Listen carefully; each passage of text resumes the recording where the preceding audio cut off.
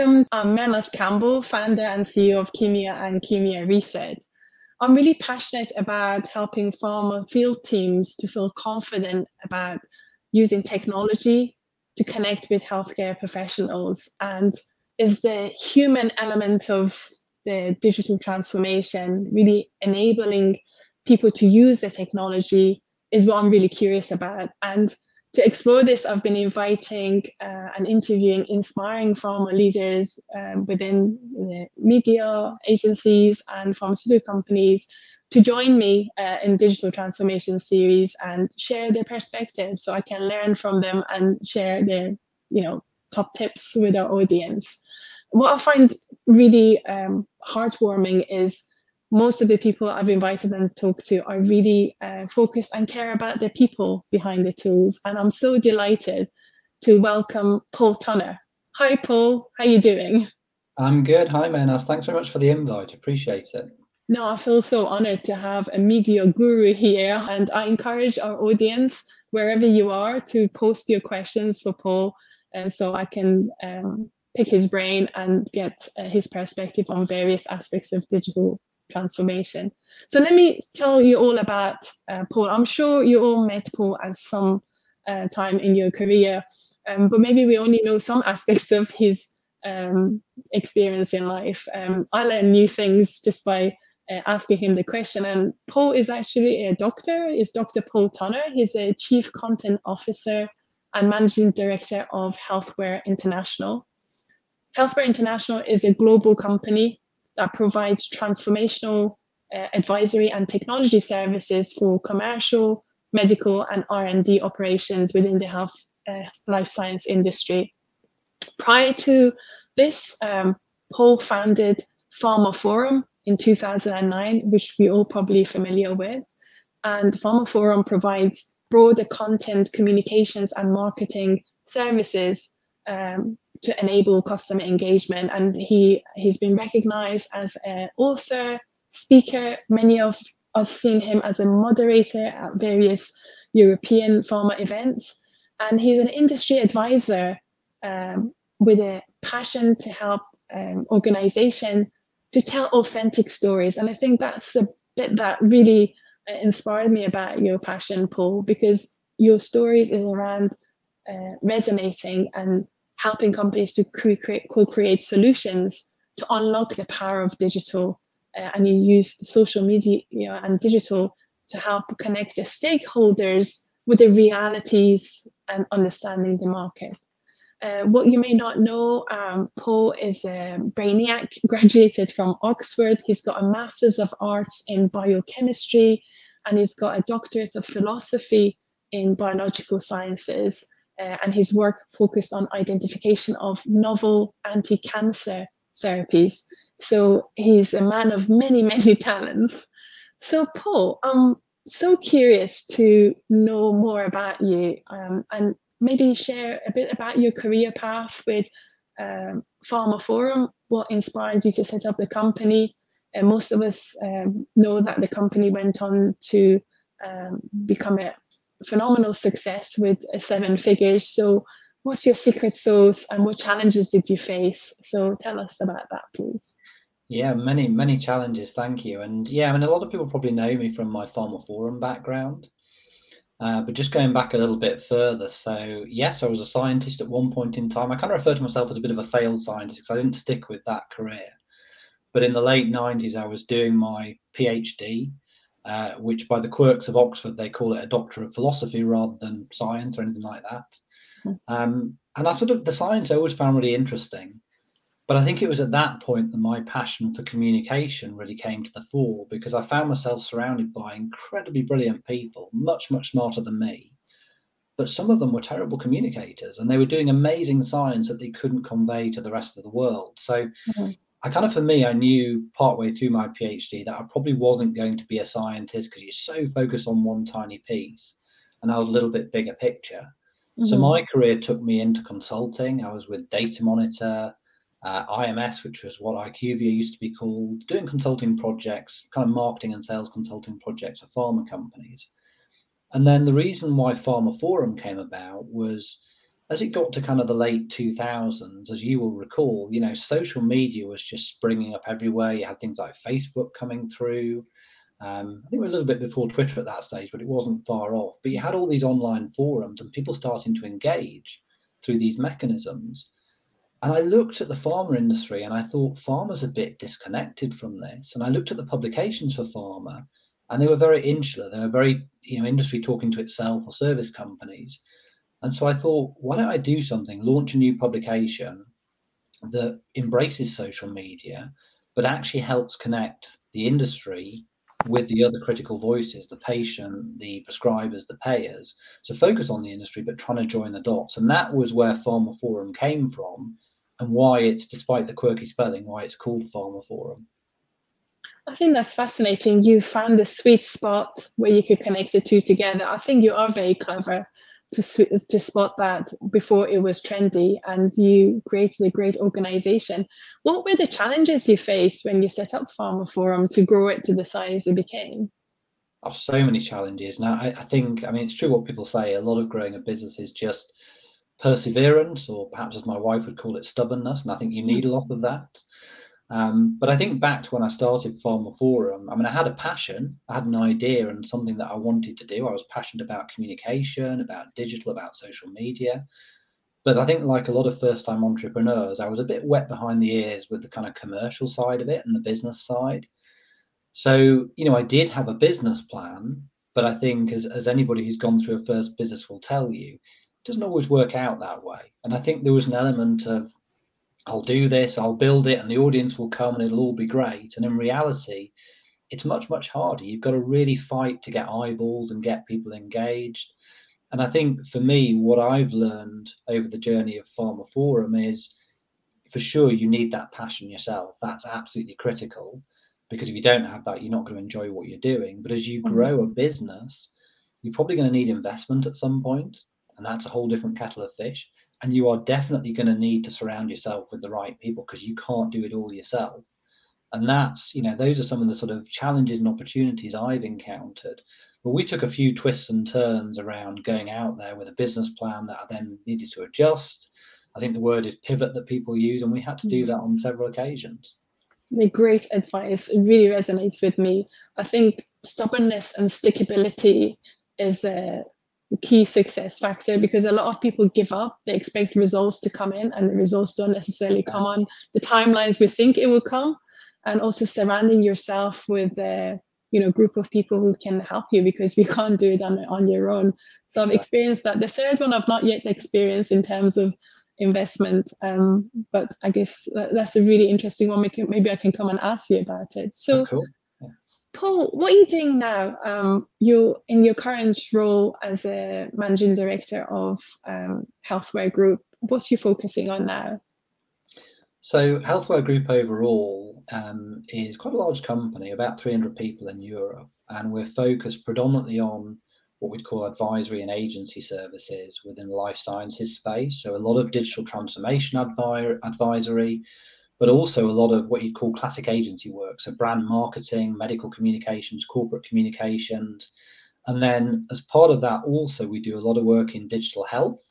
So advising companies on how to structure and partner in digital health, building DTX in some cases. And then we have this media and community arm, which is looking at publications and events. Now, all of that existed before I became part of Healthware Group. And actually, I'd known Healthware Group and Roberto Ascioni, the founder, probably for about 6-7 years. It was probably 2012 we first got to know each other, before Pharma Forum became part of that. So, I found somebody in Roberto and Healthware Group that was just as passionate about digital, about communications, about doing the right things for the patient. So we started to partner together, and then it reached a very natural point where I saw a real synergy between what we were doing. I was thinking about, how can I accelerate the scaling of Pharma Forum and do more of what I love on a bigger scale? And so the acquisition by Healthware Group seemed a very logical thing on all sides. Neither of us knew at the time, because bearing in mind the acquisition was June 2020, that the pandemic was around the corner, and plans were well underway by that point. But I think in hindsight, becoming part of something bigger that can have a bigger impact, but also offers a little bit more protection for all the people within that organization when you go through things like COVID, was super, the timing was super good. So my role within all of there really is more on the advisory and agency side. There's a fantastic team with Pharma Forum now running that publication, but I spend more of my time advising our life science clients on their strategies and supporting that advisory and agency work. That's brilliant. And I think it was a perfect storm because with COVID, online presence and digital communication was the, norm. So you were ahead of that curve. Absolutely. And the partnership was perfect storm for you. I'm so happy. Yeah, so, and you need a bit of luck as well. I say a bit of luck. You need a lot of luck often in business as well. And I think with the timing of that, we were very lucky. Yeah, well, you've got to turn up. When you turn up, then you can spot the opportunities and luck. If you don't turn up, then they won't turn on your doorstep either. Yeah. So, Paul, when it comes to digital transformation, or should I call it enlightenment, how can pharma companies do better? Yeah, it's a great question. And I mean, I've been sort of working in and monitoring this space really since the inception of digital. And I'm always an optimist. So, I mean, the first thing I'd say is I think pharma companies are doing pretty well. Of course, they're not one single group. Different companies are at different stages. But there's a lot of people working within pharma companies and increasingly at senior levels, because you've got digital natives coming through that really get digital. But I think the more I've kind of done this and the more projects I've taken part in and seen, for me, the more I realize it really comes down to the change management and how you can break down old processes and old silos, which I know is something that you're passionate about. There's so much good technology out there, so much good technology, and we're getting to a point where you can start to link the data and the insights together. But still, these projects take a while to get going. And for me, the reason why is you're trying to change the way people work within companies and people that are operating in quite disparate silos. So a lot of the projects that we do now, my focus and my advice is always on how do you drive that change? How do you do the internal communication? How do you link systems together? How do you incentivize people to embrace that change? Yeah, I think that's so important because often companies rush forward and invest in technology and they leave the people behind, and people are left with these tools that they probably didn't buy into the concept. So you need to take people along that journey. And I was actually listening to the digital native interview you did with Florent last night, and I really liked the conversation you were having around the Salesforce and what's the future of the Salesforce. So I'm curious to ask you, because you were interviewing them, now I'm going to ask you, what do you see the future of the Salesforce in this new way of communication? Yeah, it's a great question. As you say, we touched on that in the webinar, and kudos to Floron. He's one of the folks in the industry that really gets this and gets the whole change process. But I think one of the things we have to remind ourselves is that these kind of terms don't mean much outside of the pharma companies. So what I mean by that is if you're a doctor or a payer or any of those external customers, they don't see necessarily sales reps versus MSLs or different silos within companies. They just see people representing these companies. So for me, the question about the future of the sales rep is slightly broader. And I think we're starting to move towards a space where you have, and the term has been used a lot, these kind of orchestrator field forces that perhaps are bridging both the above brand and the brand discussions that need to take place. Now, I know there's a whole host of compliance issues around that before the red alarm bells start ringing. But you think about it from a customer perspective, they want to get the right information that they need at the time that they need it, rather like we all engage with online channels ourselves. I still think you need a human being to facilitate that in the same way we all engage with customer service folks, but they become the ones that facilitate bringing that right information. And that could be above brand, it could be brand. So it's a long way of saying that I still see a future for the human people within these organizations. They may not be called sales reps, they may be called something else. And I think their role will be to bring that right information to the customer when they need it. I think they'll still see customers. We still need some human contact, but they'll also facilitate those virtual interactions. Yeah, I think Florent calls them the field teams, and that could be MSLs, it could be sales professionals. But I think I agree with you. We need the human element because I contact with healthcare professionals, payers, on a regular basis, they are having complexity of their own.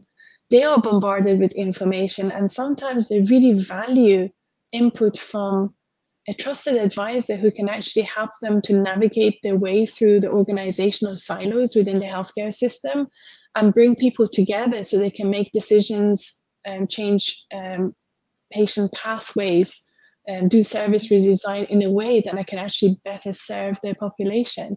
Yeah. And bots can't do that. No. Computers can't do that. AI can't do that. You need a human being to be able to, in the same way with the Pharma Forum, you saw the opportunity with social media and pharma communication, and you thought, how can I merge this together? A skilled sales professionals or a field professional can see the dots and help them join them together. And I think Yeah. that helps us to evolve from being a sales professional delivering our 3 marketing messages to actually be able to be a trusted advisor that they actually want to engage us because we help them develop better solutions. I And think that's skilled where is we need to absolutely the go. right word. Yeah, Mm. skilled is absolutely the right word for that, because the technology has a place and it has value. AI has a value, but I believe in the adage of a good person using AI is going to be better than that person alone or the AI.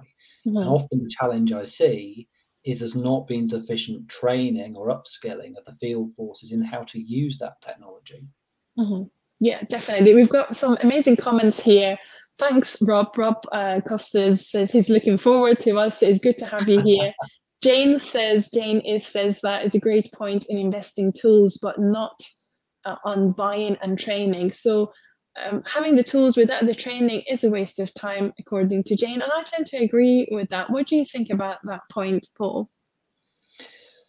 Yeah, I think again, you've got to make sure people know how to use these things and that you're connecting the systems together. So it's not just, how to use them and the training. I still see companies where they have these wonderful CRM systems, but the data can't be shared with the field force, or it's very Mhm. siloed between marketing and commercial. Again, I know from a compliance perspective, there are reasons why you have to have some separation there, but ultimately, you can only deliver what the customer wants if you understand the customer, which means joining the dots and the Mhm. people are skilled enough to then deliver against that. Mhm. Yeah, definitely. Thanks, Gurav, for your comments as well. Yeah, the way we see it, I guess you should share that perspective with me as well, Paul, that we see the field teams as representation of the company, irrespective of their role. It's just being the Exactly. human connecting them. Um, Paul, you're really experienced in social media. When it comes to pharma, there seems to be a bit of like a scared, like they're all scared of social media. How do you think pharma could actually utilize social media for communication? Yeah, and a lot of the early work I was doing at Pharma Forum was around social media. And I think back, I mean, probably 10 years ago, I was moderating tweet chats with some of our pharma clients with very, very nervous looking compliance folks sat in the room. But I think pharma's come a long way with social Mhm. media. I do see more companies engaging. Now, we have to acknowledge it's not without its challenges. It's a regulated industry. Pharma companies can't talk about prescription drugs through Yeah. open channels like social media. They've got to be careful what they say. So it's not a channel that naturally endears itself to that regulated environment and the speed of response which it requires. Having said that, I think companies recognize the value of social media, which in many cases is access to all the healthcare professionals are out there using social media, whether it's patients or doctors, what they're sharing about these disease areas. So it can give enormous insight around what's going on in the real world. But it's also a good channel for sharing information, disease awareness, those kind of things, and Mhm. connecting with the influencers. So we're seeing more and more leading physicians or KOLs who are very, very active on social media. And then we see other doctors who follow them and use them as their primary source of collecting information and distilling what's interesting. Yeah, that's I think that's really key because they're not restricted by code of practice. If they feel passionate about something, they shout about it on social media, Twitter, Yep. post about it on their organic network. But I think social media is quite fascinating field because I guess sometimes pharma takes so long to get things approved before they post it. Sometimes we can miss the boat with the topic being important. And Yeah. Go on, so you were going to say something. No, and you know, I'm seeing the industry in general get more nimble around doing that, and we've done some of that work historically. If you have the right dialogue with the compliance folks, you can be more nimble. There is still a challenge that remains, though, as we all know, that because they can't talk about prescription drugs on social media, you often end up with a very one-sided debate. There can be lots of misinformation out there about drugs. And let's bear in mind that misinformation about drugs can be just as dangerous as not knowing the real side effects and those kind of things. So I'd love to see more focus from the social media channels around regulating information online and flagging what is the correct medical information and what's not correct. And Yeah. COVID's a perfect example of that. You know, the more misinformation is flying around, it can become very dangerous. I know I saw a lot of it in US, and that was not really helpful when the government and the leaders were misinforming people as well. So I'm just going to bring a quirky subject here. You know, social media can be a bit, the response posts on social media could be quite interesting, and I guess that tells us that we're all human. The post that you had most engagement with in the last 6 months was your Christmas jumper. I remember seeing that. What does that tell us about our industry? Possibly says that everything else I do in my sort of sphere of work is really boring, so a Christmas jumper is the most interesting. But I hope that's not the case. I think what it genuinely says is that what people are looking for on social media is the same as we're looking for in the real world, is some kind of real interaction with people. And we all see a lot of stuff on the social media, which is kind of putting the shine on things. I mean, Facebook is a good example. You look at all your friends and they're all living amazing lives. You look at LinkedIn, everyone's doing fantastic careers. And sometimes we like to see a bit of reality behind that. So me wearing a stupid Christmas jumper this is me just having a bit of fun. This is the real me, not spouting on about work. And I think people really connect with that. Yeah, I think it's, you talk about authenticity in your storytelling. I think if you're authentic, you come across authentic. You can't really fake it. You've got to be yourself. And I think people are looking for humans to connect with, not with robots. So I think that post really resonated. And I think the timing was perfect because we were all winding down towards Christmas, and people were dusting their Christmas jumpers and putting them on. So yeah, we've got a few comments here. Rob Costa completely agrees. Thanks for sharing your perspective. And that says the role of the field teams need to evolve to being a trusted partner, focus on bringing values, not just selling our stuff, thinking about their agenda. Alan made a comment saying we finally seeing true team-based account management starting to take place, as opposed to simply debating of re-debating of the sales rep. Thank you for your input, Alan. I'm just trying to quickly read comments while I'm chatting to you. So Yeah, maybe you can help I me as agree well. with that. We are starting to see more cross-functional ways of working, which takes time. It's a real shift, but I'm seeing more companies focus on that. So completely agree. Yeah. So let me ask you another question. I'm really curious to know, what's your definition of omnichannel experience? So again, it's one of those terms that if you said to a doctor, what's your omnichannel experience, they'd probably look at you like you've gone nuts, because it doesn't make any sense to them at all. So I think, I mean, if you talk to somebody in the industry, when they talk about omnichannel experience, they'd probably relate it to customer experience and customer journeys, which is a way of saying, how do you join the dots between the different interactions? So you're telling a cohesive story and you're constantly nudging people along, which is, all makes a lot of sense. I think my challenge with the terminology that we use, and omnichannel experience is a good example of this, is that a lot of our language is about the channels. It's not about the story. And my worry is that sometimes as an industry, because of all this focus on the channels, and we've got 20 or 30 different technology channels, we're losing the art of telling a story. And you go back 30 or 40 years, veterans of brand marketing will say that when you just had a sales rep, email, and a meeting, you'd spend a lot of time thinking about the detail aid and the story, making sure you got that exactly right. Yeah. Whereas now we almost focus on the channels first and the content second. So one of my sort of hot topics you might expect, with one of my titles being Chief Content Officer, is how do we go back to thinking about what is the behavior you're trying to, or the behavior change you're trying to make when you're engaging? What is the message and the story that you need behind that? and how can you break that down into bite-sized chunks, and how can you then tell that cohesively across a number of different touch points, different channels that will drive that behavior change. And of course, as part of that, recognizing that your customers are not a single group, they're at different stages on that journey.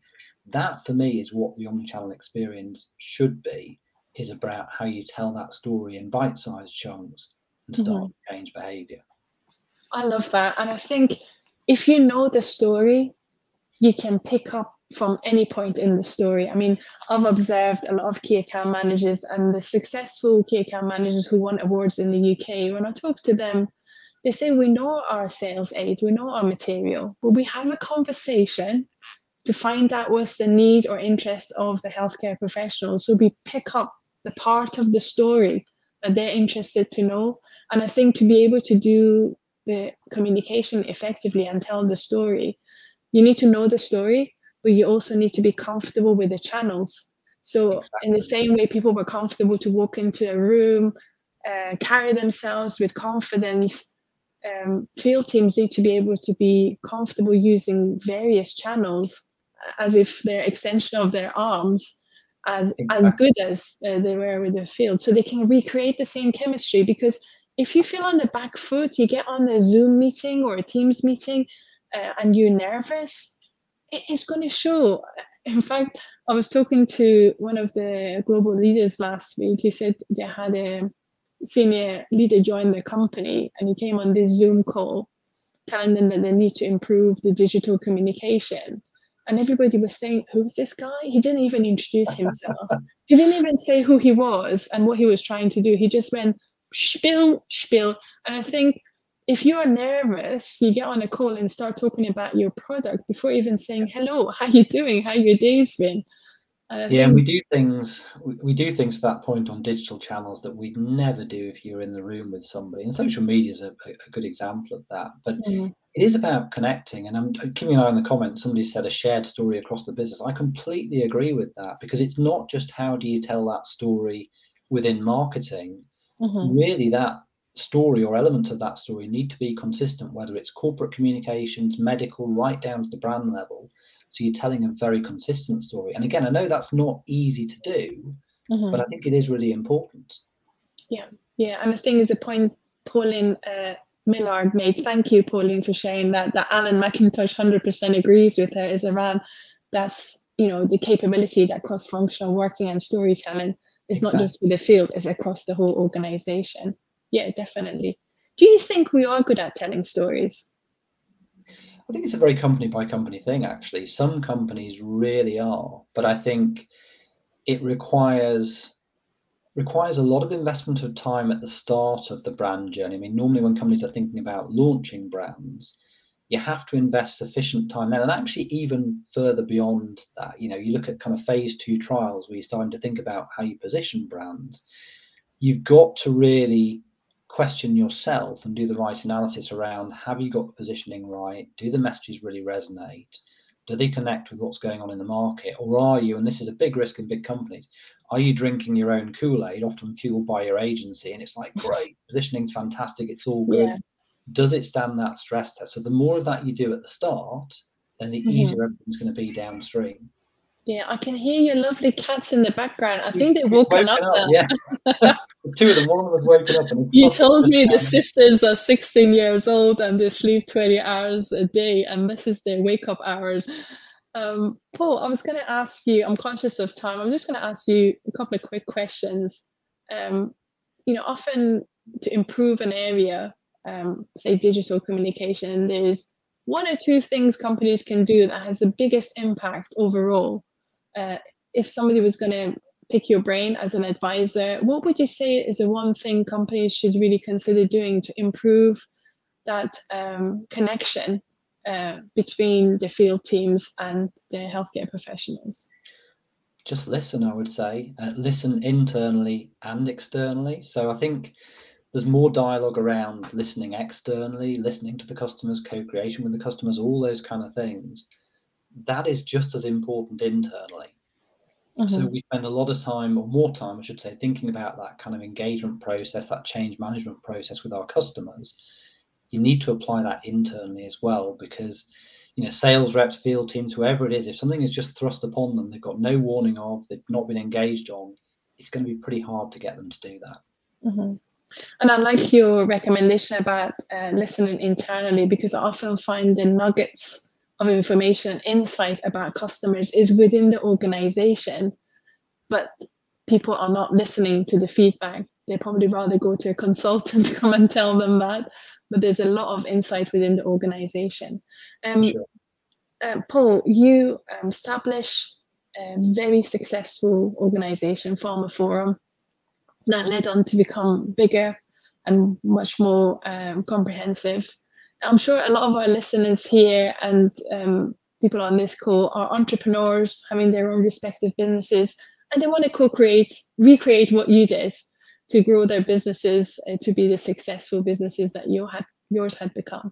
What would be your top tip to those listeners who are looking to grow their respective businesses or even have their own entrepreneurial business?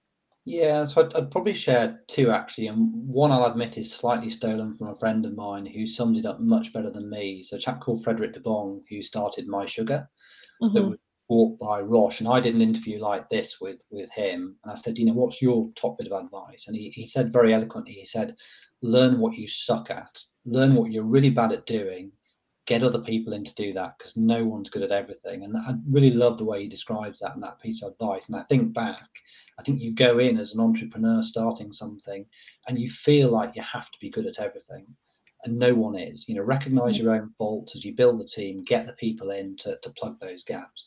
But the other piece I would say is, again, if you go back to the starting point, don't just speak to your friends and say, look, I've got this business, do you think I can succeed? Because they're going to go, yes, it's going to be awesome, you'll be amazing. Speak to people and say, can you rip my business plan to pieces? Tell me where you think it's going to go wrong. Tell me what's not going to work. Because you really want that advice at that point rather than 2 or 3 years down the line. And sometimes you need to ignore it. Sometimes you need to be confident and go, well, that's fine, but I think I can find a way through that. But it's really good to have that kind of stress testing early on. Brilliant. Thank you so much for those amazing words of advice. You said some really top tips. Have grit and be stubborn. Keep at it. Surround yourself with a group of advisors and people who can do the things you don't like. So together you can address everything. And also your third tip was, you've got to repeat it again. It skipped my mind again. Get people to pull your plan apart and criticize what Yeah, you're doing. yeah. Thing for I me. think that's really sound. I actually was reading a book recently, and they were saying that it's like to be a successful entrepreneur, present your plan, and like you said, to people who actually don't like it, because then they can point out the things that you need to address to make it much more appealing to the wider audience. So brilliant. Yeah, and just know that not everything you do will work. I mean, that's part of doing things that no one else is doing. That's okay. Just learn from it and move on. Yeah, that so resonates with me, because sometimes I find we do something and it's not successful. We don't get the results that we anticipated they would give us. But along that journey, we learn other things that leads us to something much bigger and much better. It's been an absolute pleasure to have you here, Paul. I can talk to you forever, but I'm just conscious of the time we have on LinkedIn. So I just wanted to say, is there anything else you want to say to our audience before I wrap up the LinkedIn Live session?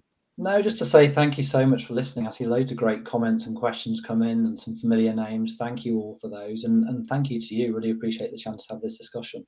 No, it's been brilliant. I just want to say thank you, Paul. It's been a real pleasure. I'm looking forward to seeing you again in May in Dubrovnik. And I just wanted to wrap up to say thank you to those who dialed in live and your comments and questions. And I just wanted to wrap up to say that I'm really excited that we were able to develop Give Me a Reset, self-directed learning platform that focuses on the human element of digital transformation. And with that, we are able to support field teams to increase their confidence to use technology and increase the quality and quantity of the HCP engagements was as much as fivefold. We won several European and UK awards in 21 and 22. And I think now I'm working on new stuff. I'm actually collaborating with another entrepreneur in Scotland. We're developing a new tool for farmer leaders. And I'm actually in the process of writing a book around, helping bring that enabling field teams to be able to have that better connections with the healthcare professionals. And I'm delighted, Paul, that you are inputting in that book, and I've got collaboration from some other amazing leaders as well. My pleasure. Thank you. And I guess I'm just going to wrap it up by saying that if you're looking for solutions to help your field teams or your organization to gain confidence or embrace digital tools or online content, get in touch with me, get in touch with Paul. We love to help you. And if we can't help you, we point you in a direction of someone who can. It's been lovely to have you here. And as goodbye from Paul and I. See you soon.